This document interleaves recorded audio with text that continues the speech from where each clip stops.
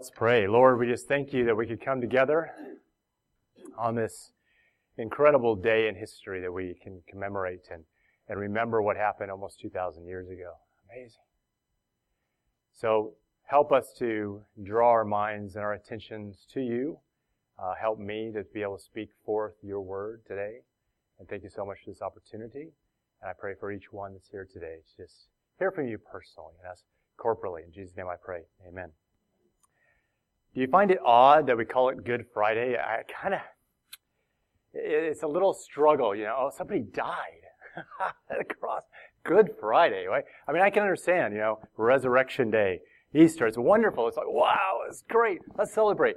But somebody died on the cross. Oh, you know, celebrate. Let's get together and celebrate. It kind of feels a little bit awkward, doesn't it? There's certain aspects of it that you're like, okay, but there's some good things, isn't there? As we look at, of course, the Bible and tell us what happened on those days. I don't really tend to think of an idea of celebrating Good Friday more so than commemorating the date. You know, there was nothing that Jesus told us to remember about dates and events in his life other than one. Do you realize that? He never said, hey, when I'm gone, remember my birthday. We never read in the Gospels, and they all gathered together and celebrated Jesus' birthday, and they wished, and they held a candle. Hey, happy birthday, Jesus! Yeah. None of that, and yet that's one of the things we celebrate, and there's nothing wrong with that. It's great to remember God who became flesh for us and dwelt among us, became one of us, who then, his purpose was, of course, for this time, but he told his disciples, take this bread that was broken like my body. It is my body broken for you, and this blood, this wine, this symbol of my blood shed for you. Remember this as often as you do. Remember these things. And this is what we're remembering, right? That's what he said at that Passover meal with the disciples. And that was what we celebrate now as this Good Friday. And so we are to remember it. We should remember that there was several events going on during this time at Passover. For those of us, most of us probably, who do not have a Jewish descent, we may not be as aware. But this was a time in Jewish history called the Passover feast. It was when God was calling the children of Israel out of Egypt and saving them and setting them free from the bondage that was there. And he set this rule for them that they were to take this lamb and bring it in, of course, on the 10th of Nisan. And we know from history that was the day that Jesus comes into the temple. And he says, take this lamb and bring it into the house for those 4 days until Nisan 14. Then you're to kill the lamb and to put the blood on the door, the tops and the sides of the door, you know, that we can see as a picture of the cross today. And so that was happening at Passover as Jesus was celebrating that feast with his disciples.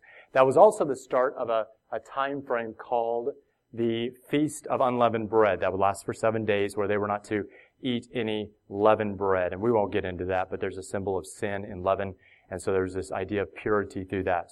There was also a celebration that was to happen on the first non-Sabbath day after Passover. So Passover was a Sabbath, or if there's another Sabbath, then the first non-Sabbath day, they were to celebrate something called the Feast of First Fruits. Okay? You taking all these notes? You're going to be quizzed later. And then, of course, 50 days later, we're supposed to celebrate Pentecost or Shavuot, which was the main feasts that were happening during this time. What's interesting to me and what I want to think about today as we turn in our Bibles to Luke chapter 23,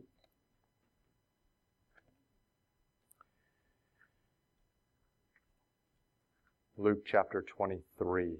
Don't you love it when the teacher tells you how to find it? It's between chapter 22 and chapter 24.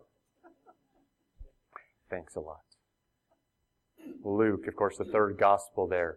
Really showing, I decided to go into Luke because Luke is a gospel that talks about the humanity of Jesus. And so we see a lot of detail about him on the cross. On that day, after the Passover meal, he tells his disciples so many things. He prays for them. And then he goes, of course, into the Garden of Gethsemane. he prays, he says, Lord, if there's any other way, I really don't want to go to the cross, If there's any other way, if the people can work at it, if we can give them a few more rules and regulations maybe, but not my will, but yours be done. And so by him then going to the cross, we know there was no other way but for Jesus to go and pay the penalty for us on the cross. So he goes through, of course, the mock trials. He goes through, and they convict him, even there was no fault in him, to be crucified. And then I want to pick up in verse 32 of chapter 23. It says, there was also 2 others that were criminals, and they were led with Jesus to be put to death. So there's 3 men on crosses that day. And when they had come to the place called Calvary, there they crucified Jesus. And the criminals, one on the right hand and the other on the left. Then Jesus said, Father, forgive them, for they do not know what they do. And they divided his garments and cast lots, and the people stood looking on. But even the rulers with them sneered, saying, He saved others, let him save himself. If he is the Christ, the chosen of God, the soldiers, if he's the chosen of God, the soldiers also mocked him, coming and offering him sour wine, and saying, If you are the King of the Jews, save yourselves. And an inscription also was written over him in letters of Greek, Latin, and Hebrew, saying, This is the King of the Jews. Then one of the criminals who were hanged blasphemed him, saying, If you are the Christ, save yourself and us. But the other answering rebuked him, saying, Do you not even fear God, seeing you are under the same condemnation? And we indeed justly, for we receive the due reward for our deeds. But this man has done nothing wrong. Then he said to Jesus, Lord, remember me when you come into your kingdom. And Jesus said to him, Assuredly I say to you, today you will be with me in paradise. Now I'm going to be covering a little bit more past this scene, but I wanted to back up a bit and just get that scene in your mind, because it's important in a group like this that God is looking down on this group. Do you realize that God is He's here, right? And it says, where 2 or more are gathered in my name, which we have done. He's in our midst. And God sees the heart, and He knows everyone's heart in here. It's kind of scary, isn't it? He can see right through me. And He says, I see each one of you. And He knows whose are His and whose are not. And this passage really divides that, doesn't it? It says, here's Jesus on the cross. There's 2 thieves, one on the left and one on the right. One mocking Him, saying, save us, come on, if you're really the King of the Jews. And the other one's like, what are you talking about? We deserve this. The wages of sin is death. The wages of what we've done is death. We deserve this. And He says, Lord, just remember me. And Jesus turns to him and says, okay, today you're going to be with me in paradise. And the same choice happens to us in this room. We have people in this room, and God can see and says, there are people in this room that are the ones on the right hand that might say, Jesus, oh, that's just silliness. You got dragged here or whatever. You didn't really want to be here, and you're looking, oh, is he done yet? You know, that's the truth, right? And then you got other people that love Jesus and say, Jesus, I deserve what I have, but you don't deserve what you've got. And we can celebrate that Good Friday because of what He's done, right? That goodness. And God would say to us, well done, you know, and you're going to be with me in paradise. And I wanted to bring that up at the beginning of what I was talking about here, because the majority of what I'm about to say is to believers. Do you understand?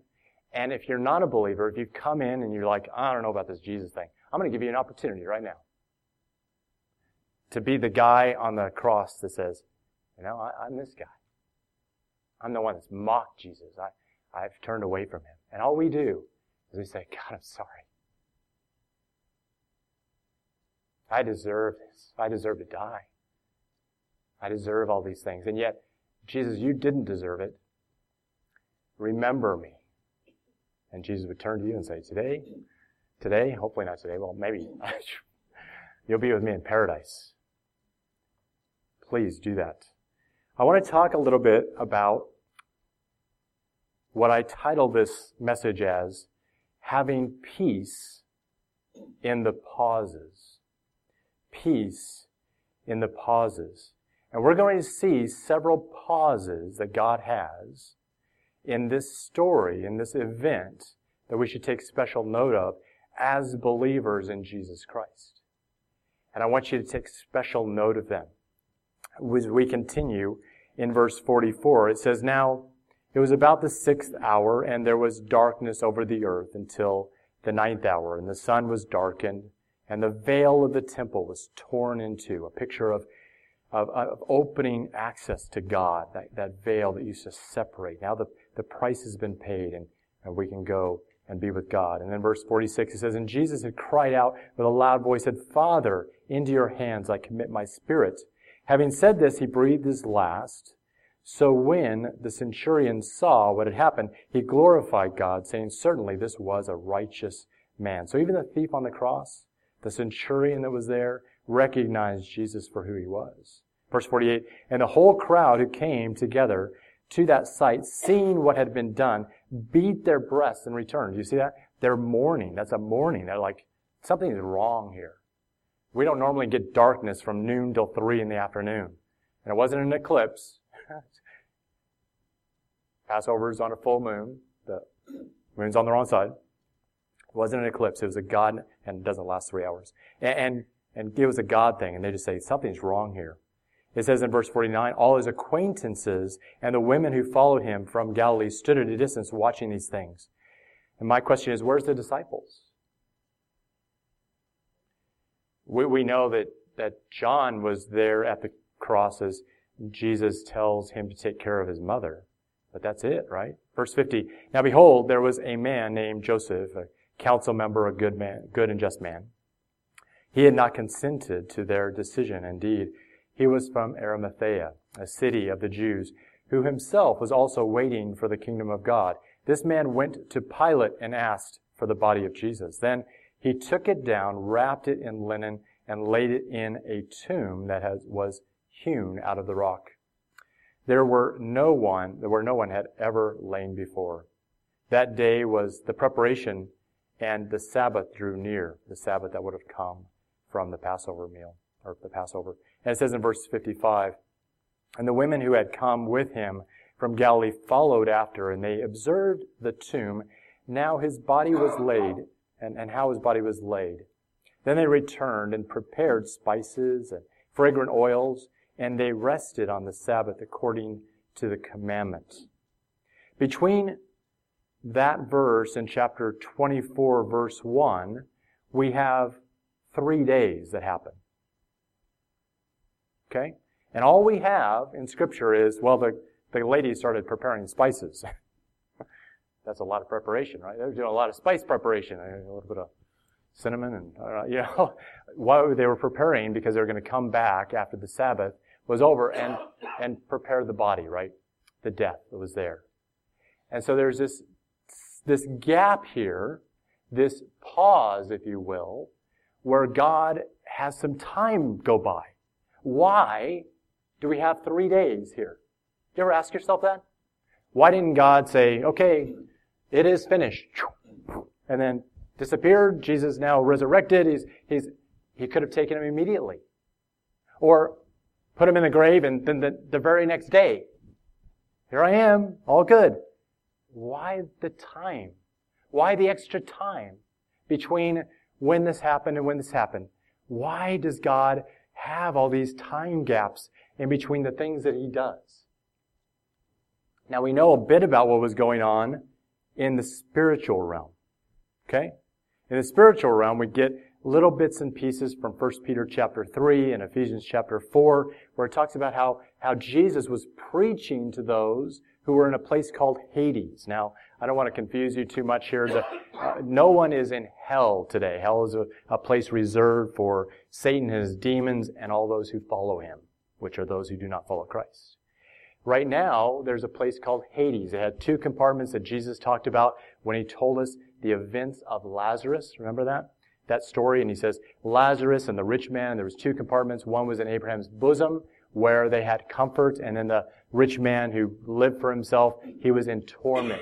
And these two compartments in a place called Hades, Jesus goes there and begins to preach. It's like, what's that all about? You know? Well, Jesus told his disciples, the sheep will know their shepherd and follow him. So he goes, he begins to preach.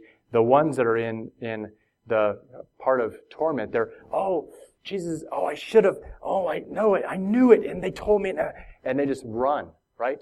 The ones that are waiting, David and Abraham and all these guys are like, yes, he's here to happen, just like the prophets foretold, and they're, oh, yes, and they're getting excited, okay? So you get this picture in my mind as Jesus is proclaiming victory in the depths, and he's proclaiming the wonderful works that God has done. And I can see Lazarus and all the ones that have gone before, and there's Gideon and all these, and they're screaming, they're hollering, they're having a great time. They're like, yes, it's happened. We're going to go with Jesus. Yes, come on, take us out. Take us out here. Let's bring us to heaven so that we can be with you. What was happening on earth? That was happening in the spiritual realm. What was happening on earth? Well, I can just imagine, here's all the disciples gathering together. Yes, it happened exactly like Jesus said it was going to happen. Oh, this is great. And he said he's going to come back in 3 days. Oh, John, you make the popcorn. Thomas, you get some chips and guacamole. We're going to get together. We're going to go out to the tomb, and we're going to sit there and wait. Oh, it's going to happen 3 days. How exciting. And they're just giddy with joy, and they're looking forward to it, and they all gather around. Oh, wait. That's not what happened, did it? That's what should have happened, shouldn't it? You say, well, maybe Jesus didn't really make it clear. Maybe Jesus didn't make it clear. I don't know. Let's take a look at chapter 24, what was happening that day of the resurrection. It says, on the first day of the week, very early in the morning, they and certain other women with them came to the tomb, bringing the spices which they had prepared. But they found the stone rolled away from the tomb. And they went in and did not find the body of the Lord Jesus. And it happened, as they were greatly perplexed about this, that behold, two men stood by them in shining garments. Then, as they were afraid and bowed their faces to the earth, they said to them, why do you seek the living among the dead? He's not here, he is risen, but he is risen. Remember how he spoke to you when he was still in Galilee, saying, the Son of Man must be delivered into the hands of sinful men and be crucified, and on the third day rise again. And look at verse 8. Oh, and then they remembered his words. Oh, yeah, then I remember. I want you to just flip with me over to the left a little bit, to the book of Matthew, a parallel passage here in chapter 27, where some of these things were happening. Chapter 27 and verse 62. 27:62.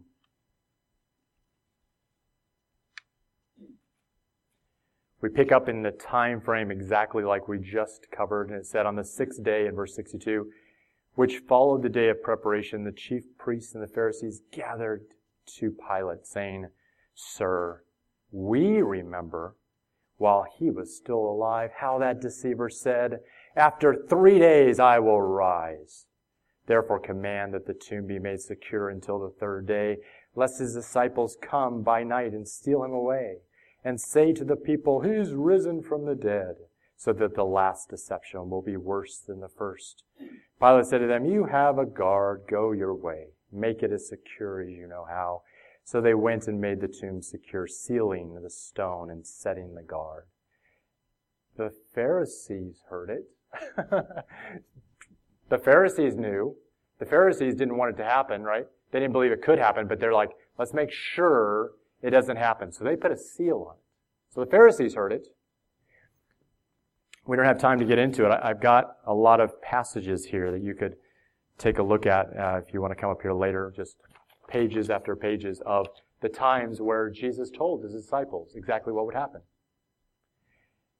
In each of the three major parallel Gospels of Matthew, Mark, Luke, and Luke, three separate occasions, he told them exactly what would happen. Now, when you're reading the Gospels, let me encourage you, Christians, when you're reading the Bible and Jesus says something, you take note of it, you listen to it, you do it. When he says it twice, you should perk up a little bit. Oh, okay. He said it a couple times. That's pretty important. When he says it 3 times, right? 3 is a picture in the Bible of completeness, right? The triune nature of God, the completeness. When he says it 3 times, ding, ding, ding, ding, you should really take note, right? And he said it at least 3 times. In the book of John, so many times he talks about these things that would happen over and over and over again. No, they should have been popping the popcorn and making the walk because they should have been ready and waiting at the tomb. You know what they missed? You know what they missed? You know what they were doing? They were full of fear. They were full of anguish. They were full of bitterness. Peter couldn't believe he denied him. They're scared to death. They're going to go to the cross next. They're just crippled and hiding up in little houses and I don't know Jesus. And they're just so fearful. This is what they missed. Look at chapter 28 of Matthew. It says, "Now after the Sabbath, as the first day of the week began to dawn, Mary Magdalene and the other Mary came to see the tomb. And behold, there was a great earthquake. For an angel of the Lord descended from heaven and came and rolled back the stone from the door and sat on it." Wouldn't that have been cool to see? But you know who saw it? Look at this. It says, his countenance was like that. It's talking about this angel that was like lightning, and his clothing was white as snow, Jesus, as he's coming out of this tomb. And the guards shook with fear of him and became like dead men. The guards were there. They saw it. And the angel answered and said to the women, "Do not be afraid, for I know that you seek Jesus, who was crucified. He is not here, for he is risen. As he said, come and see the place where the Lord lay. Go quickly and tell his disciples that he is risen from the dead, and indeed, he is going before you into Galilee. Therefore, you will see him. Behold, I have told you." So they went out quickly from the tomb with fear and great joy, I bet, and ran to bring the disciples the word. And as they went to tell the disciples, behold, Jesus met them, saying, "Rejoice." You get this idea. Imagine had they heard and not had a preconceived idea in their mind of how everything was supposed to work out, and were allowing God to do a work in their life so they could hear and understand the way that God was working in those 3 days, they could have had an incredible 3 days in anticipation. And they would have come to the tomb and they would have been excited and seen all these things. Who saw it? The guards. And they were afraid and they were falling down. The women that were there, the angel said, "You guys don't be afraid. Guards, be afraid. Girls, don't be afraid. You're fine. Guards, be very afraid. Go, run off. Go tell what you saw." And of course, they're scared and they run off and they make up a story and all that. Those things that happen. Amazing. Did you know that we are right now in one of God's pauses? After Jesus resurrects, he's on the earth.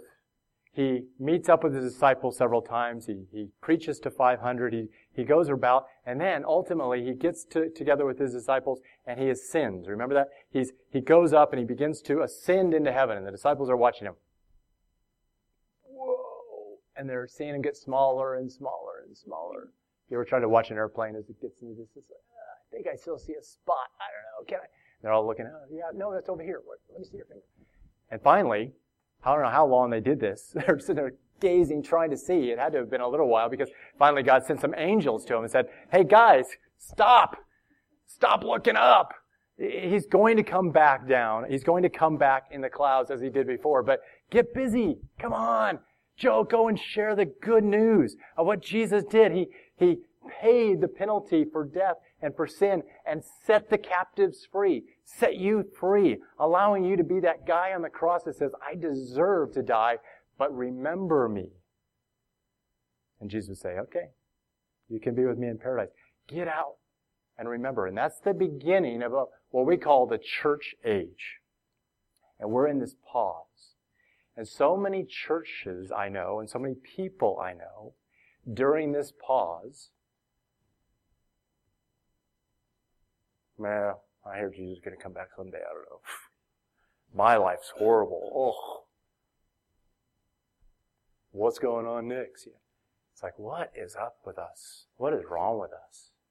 We have the promises of God that say He's coming back soon and He is going to do this. We don't have that exact day and time, but you know what Jesus told us? We have the seasons. We have the seasons as to when Jesus is coming back, and we can take joy in that, knowing we're going to see Him soon. Turn with me, if you like, to 2 Timothy chapter 3. Oh my. When I read my Bible, I get excited now. If you don't have a Bible in your hand, it's okay. You can just pick up the local newspaper and you'll get the same thing. 2 Timothy chapter 3. As Paul is telling the believers, he says, you know what? Jesus is going to come, and there's going to be signs. Jesus said, you know, you look and you see the clouds, and you know it's going to rain. You know the weather patterns, but you don't know the things that are around you. Verse 1 of chapter 3 says, know this, that in the last days, and what Paul is talking about there in Timothy is the days just before Jesus comes. It says, perilous times will come, for men will be lovers of themselves. Oh, MySpace and my Facebook, and me and me and me. Lovers of money. Boasters, proud, blasphemers. That means, you know, just saying God's name in vain, just having no regard for God at all. Disobedient to parents. Oh, that never happens in my household. No, just kidding. It does, right? Disobedience to parents. Unthankful. Unholy, not desiring holiness, unloving, unforgiving, slanderers, without self-control, brutal, despisers of good, traitors, headstrong, haughty, lovers of pleasure rather than lovers of God. Having the form, now listen to this one, this is interesting. Having the form of godliness, but denying its power, from such people turn away. And he starts to go on this idea there through the rest of this chapter. He's talking about the church. He's talking about at the end times, you're going to see a lot of churches that look godly, but they deny the power of God. They have their programs, there's this thing and that thing, and get help, whatever, but they don't acknowledge the power of the Holy Spirit living in us to do a work of God. And I tell you, when I read this list and I look around the world today, are we at the beginning of the pause or are we at the end of the pause? I think we're at the end of the pause. Jesus, I think on purpose, has made it so that every generation thinks, it's got to come soon. It's got to come soon because it's healthy for us to believe that. And Christian, I think a lot of us don't really believe that. Are we getting up in the morning and say, Jesus, is this today? I popped popcorn yesterday and it didn't happen, right? So now, and sometimes we get kind of lax in remembering that Jesus could come back today. He could come back right now. Right now. That was the cue. Right now. Just reminds me who God is and who I am not. One more verse I want to turn to. 2 Peter chapter 3.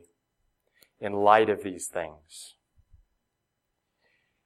what does Peter tell us?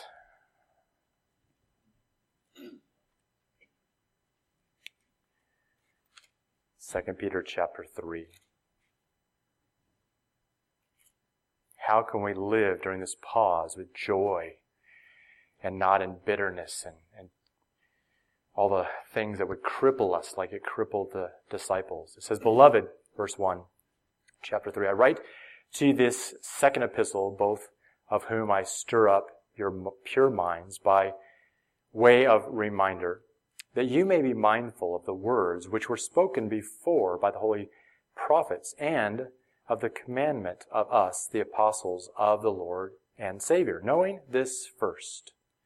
Now, when Peter is writing these kind of things, he uses some difficult language in the Greek, and so when it translates to the English, it's a bit difficult. I'll explain it, but just keep a close ear here. He says, knowing first, scoffers will come in the last days, walking according to their own lusts, saying, where is the promise of his coming? For since the fathers fell asleep, the disciples and the apostles, all things continue as they were from the beginning of creation. For this they willfully forget that by the word of God the heavens were of old. So God made the world with his words. And the earth, standing out of the water and in the water. He's just talking about creation.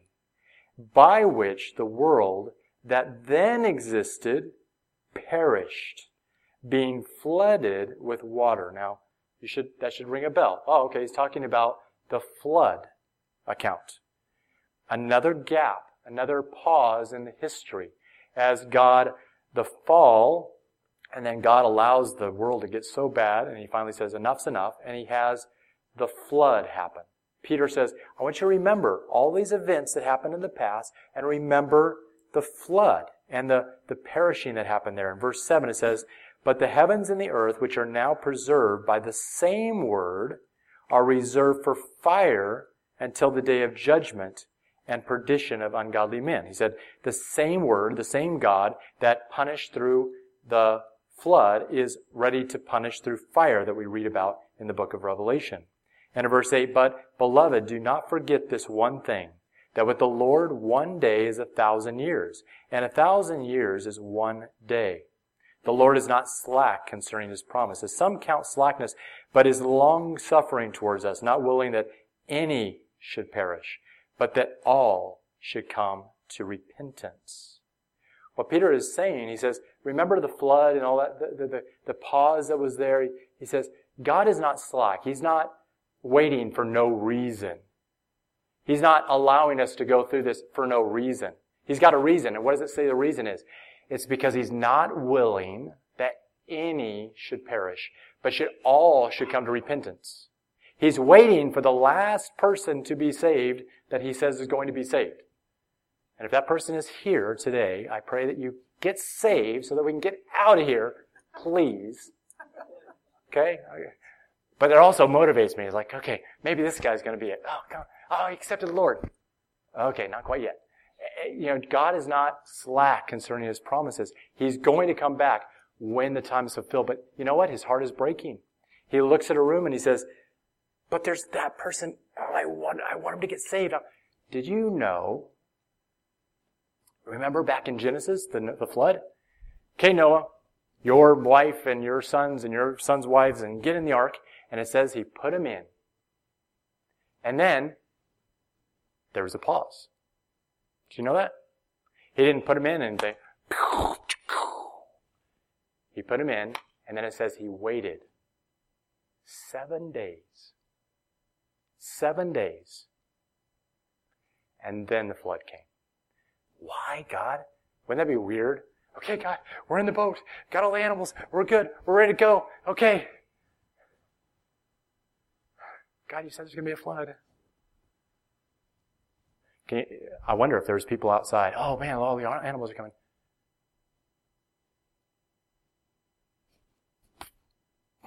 He built that boat for nothing. Mocking all that, right? Where's that promise that God had? Why was God waiting?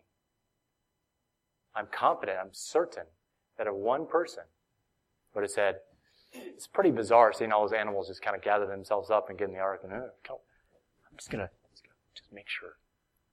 Is there any room in here for one more? Come on in. Come on in. The one door that's there. That's a picture that we have even today, that Jesus is the door, the one way to salvation from the wrath of God. As people can get into the ark and the souls are saved, we can accept Jesus as our way and get into the ark and be saved. He gave that pause. He's giving that pause even now. Even now, as He waits for those who need to be saved. So don't get discouraged just because God is waiting to come back. Help us to be remembering the heart of God, not willing that any should perish, but all should come to repentance. And we're going to close in this last few verses. It says in verse 10, "But the day of the Lord will come as a thief in the night, in which the heavens will pass away with a great noise, and the elements will melt with fervent heat.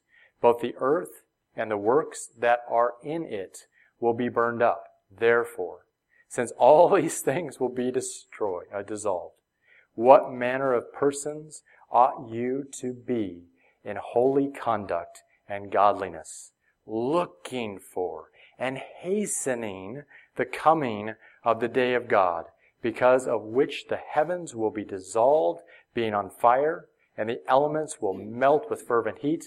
Nevertheless, we, according to His promise, look for new heavens and a new earth in which righteousness dwells." Peter says, when you've got your brain thinking about heaven and Jesus' return, everything else is going to be kind of silly, right?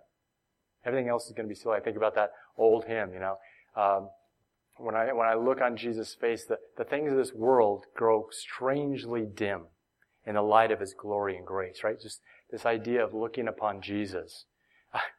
When I was in Colorado, I bought this brand new Jeep Wrangler with this hard top, soft top. I had the tops off, the doors off. I mean, this thing was great. Going up in the mountains, I just love this little thing, right? Bought it brand new. First car I ever bought brand new. It was crazy expensive.